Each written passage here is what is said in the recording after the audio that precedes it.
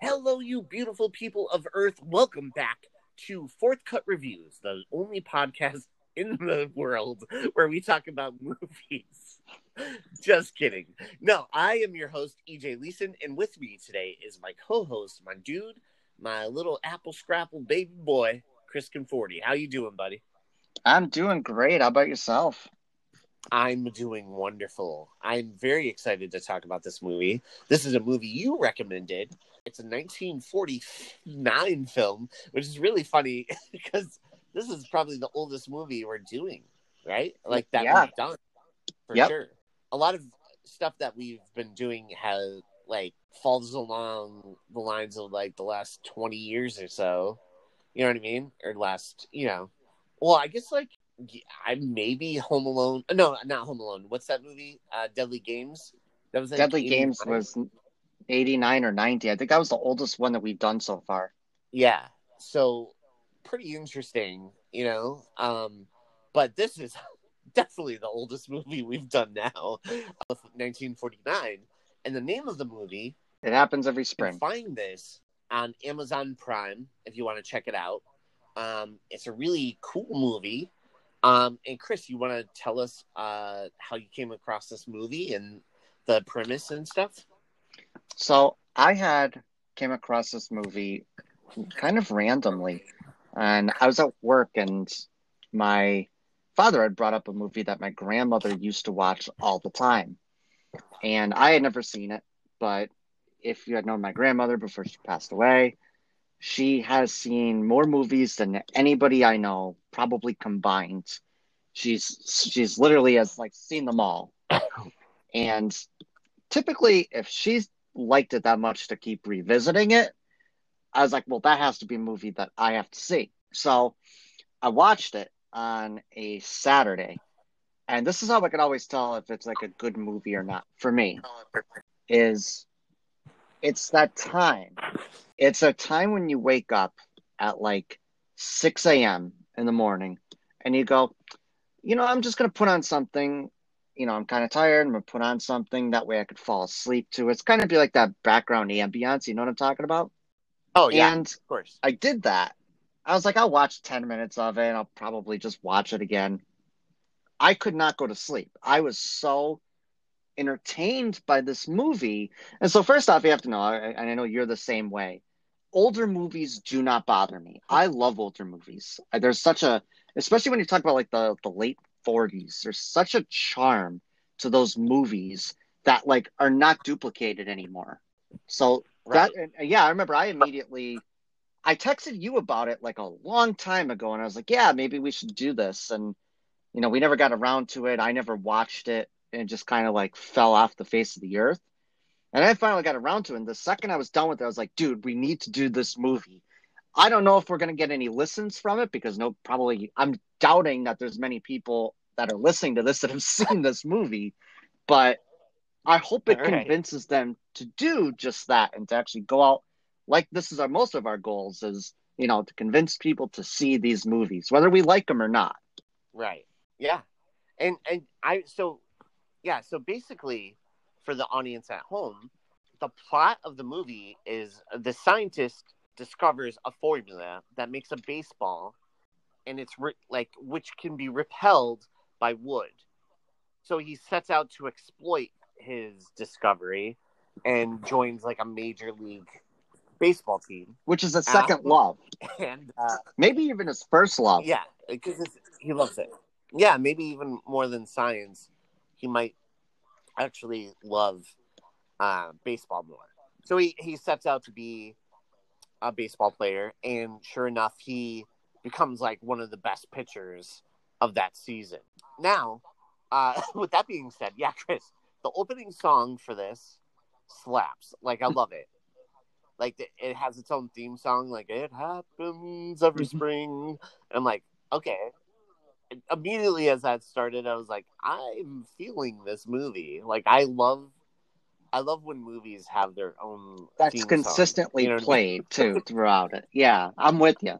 Right. And I don't know why, but old school acting is my favorite.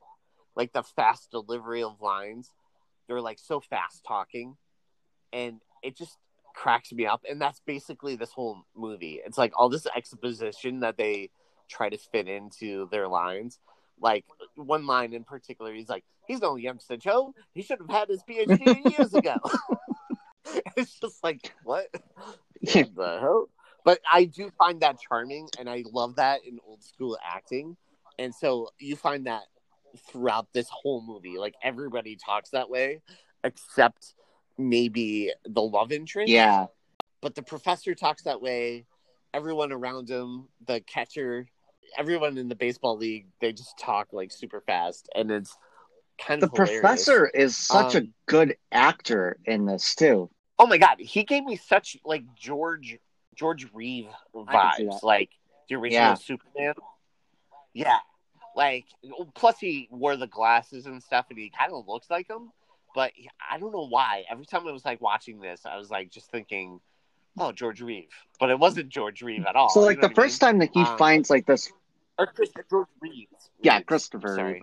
Like the first time that he gets this formula, and like he's pitching to like the college baseball players, and they're like homering him like left and right.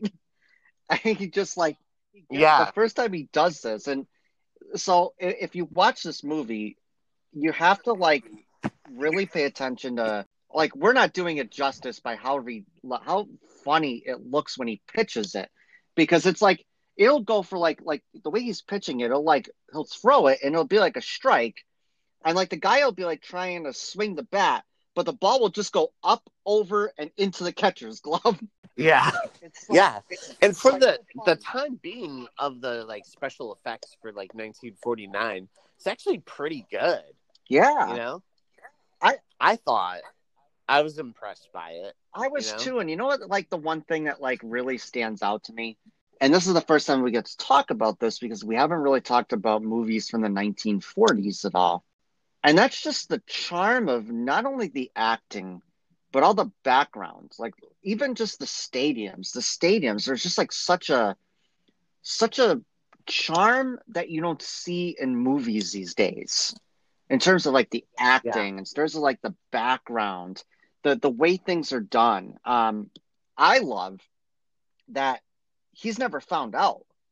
I think that is the best thing that they could have possibly have done, because if this movie was made today, they would have had a scene about how he got found out. He was cheating, and he had to like have a big thing where he apologized. And yeah, no, it kind of placates. Yeah, no, you're right. Like, I definitely see, that was one thing that I was like, oh, no one ever finds out that he was like cheating, the whole time.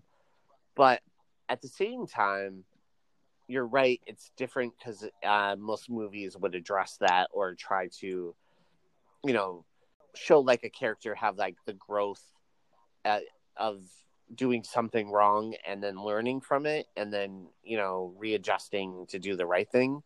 But they don't do that in this movie. So it's kind of like, I can see where that might fall flat for some people, or it might like really hit like, oh, that's kind of cool. You know what I mean? So, and it's different. It's definitely different. So that's cool. That's the thing I loved about it, is sometimes you don't have to do that. Like, you don't have to take that route that they always take now. You can have it where you can just say, hey, here's my character. He's very likable. This is his one shot to do this. And he does it, and he pitches at the highest level, and he's not found out about it. Yeah.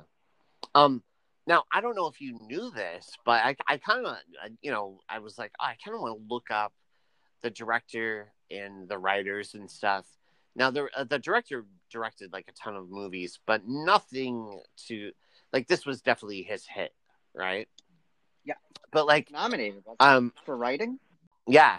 So the writing, though, however, Valentine Davies, very famous writer, he wrote A Miracle on 34th Street, Okay. like the original A Miracle on 34th Street. Maureen O'Hara. So like, yeah, and so yeah, the writing, and then knowing that, like afterwards, I was like, oh, you could definitely pick up the vibes. Like this person, Valentine Davies, who wrote this, definitely has like a wholesome storytelling style, Yeah. and so it really comes through with this. And I'm actually, I kind of want to check out more of the movies that he wrote, Valentine Davies, and check it out, but the director himself, I think it was Lloyd Bacon, he didn't really like, this was his hit movie, you know what I mean? But yeah, Pretty like, good hit to have. yeah, no, it's a good hit to have. Now, with that being said, yeah, all the performances are really good. I thought the catcher being his best buddy and really taking to him pretty quick, I like that relationship a lot. And yeah, I thought the professor was just an awesome Kelly being like a great character. And he was doing like the Superman thing too, where he had like the glasses on and like glasses off, So that was kind of cool. Did it make you wish that you got to see an old fashioned 1940s ball game? Oh my god, yeah. Like with Yeah, no, watching attire, like there's like a part of me that like I'm watching this and I'm like, man, like it would have been amazing just to go back and watch a Babe Ruth game, even if he went 0 for 4, just to see it, just to be in that that yeah. spectacle. Because I feel like there's only like 2 places now that you might even somewhat get that, and that's probably Fenway Park and Wrigley Fields. And for those of you listening, this actually was filmed in Wrigley Field, but not that Wrigley Field, a different Wrigley Field. Right. But something else I thought that was interesting for this year, if you notice, the teams are only referred to by their city names. Did you notice that? Yeah, I did notice. Yeah, and even on their jerseys and stuff, it would just have like St. Louis. So from what I thought that was told, kind of cool too. Yeah, from what I've been told, it's because the baseball commissioner refused to give them credence to do it because it was cheating, essentially, is what was happening. So he wouldn't allow them to use the baseball names. Keep in mind, this is only a couple. I mean, when was Shoeless Joe Jackson? That was, plus they're coming up of that scandal, even if it was years before that. That was that whole, what was that, the 1918 Black Sox, I think it was. I could be wrong. White Sox, yeah. The White Sox, yeah. I'm sorry, not the Black Sox. Yeah, it's the White Sox. I think it was 1918, wasn't it? Maybe it was 1919. No, I thought it was the Black Sox. It is the Black Sox. Yeah, it was 1919, I think. Oh, okay. Yeah, it was. I know it was the Chicago team, but okay. So Chicago. Maybe. Yeah, no. Now I'm confused now. Oh. Maybe it is the White Sox. So, yeah, you know what? It's the Black Sox scandal. That's what it is. Because it's like a scandalous, like, White Sox, yeah. So think of it like that, though. That's 30 years after the fact. Granted, it's still some time, but it's still thought, not as highly. If I'm not mistaken, I believe that team is still banned from the Hall of Fame. Rather, I don't think that Shoeless Joe Jackson's in there. Of course, they made a movie about that, Field of Dreams, too. But oh yeah, but that was something I found interesting. But yeah, I mean, I love just that atmosphere of it. I remember texting you after because I was like looking at all of the movies that Ray Milland had done, who was the actor who played Kelly in it, the professor. Okay. And scrolling up and down on his IMDb, you just notice that the posters for these movies are so much better than the posters today. So much better. Oh, dude. Yeah, there was a period of, and like Drew Struzan, right? He did a lot of like movie posters in the 80s, like 70s, 80s. And it was mostly like the artwork, like Indiana Jones, those Star Wars posters, the first Harry Potter. He did a lot of like that really cool art style.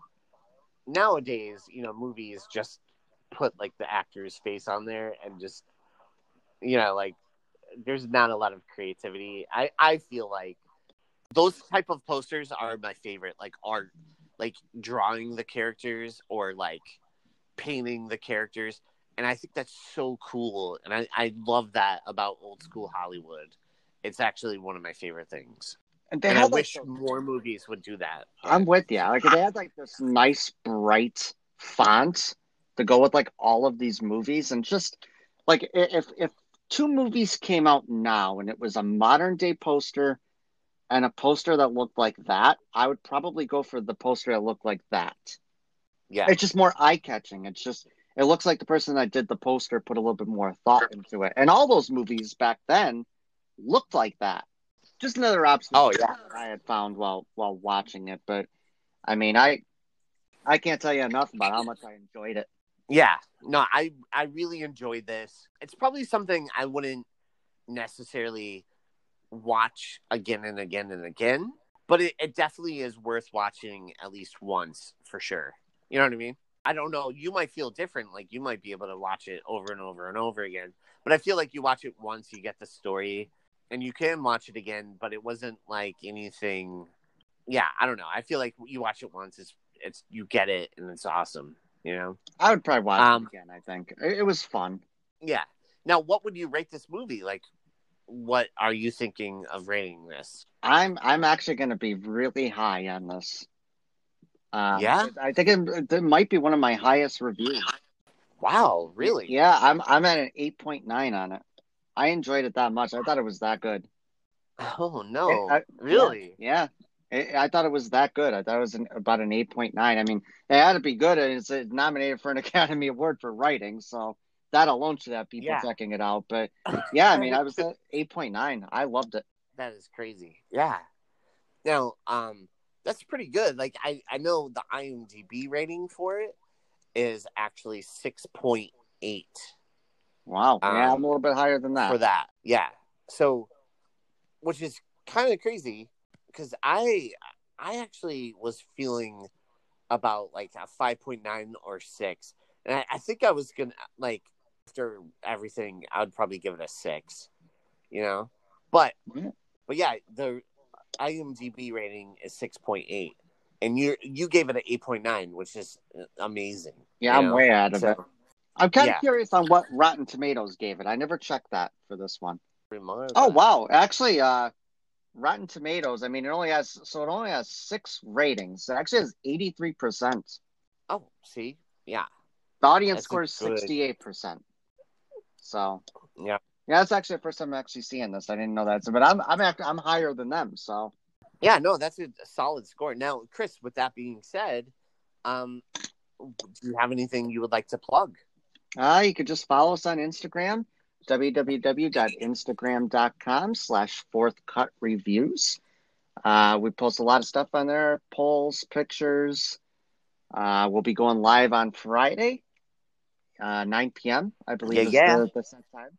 So if you want to enjoy a fun night, and we'll have a special guest on probably on Friday for the Instagram, which is kind of cool.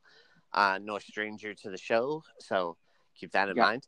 Also, you'll find out about that on Friday or Thursday. Yes, and Thursday we'll have another episode dropping, which is going to be awesome. And guys, thank you so much for tuning in. Always, thank you. And you can find us wherever Chris said all the stuff Chris just said. So it was perfect. And I just want to plug my friend's music really fast. Adam Farley Music. You can find it on iTunes, Spotify, SoundCloud, wherever you listen to music. He's one of our good friends and frequent listener to the show too, which is awesome. And hopefully we'll be on one of our episodes. But yeah, guys, thank you so much for listening. And I'm EJ Leeson. I'm Chris Conforti, and you've been listening to Fourth Cut Reviews, a cut above the rest.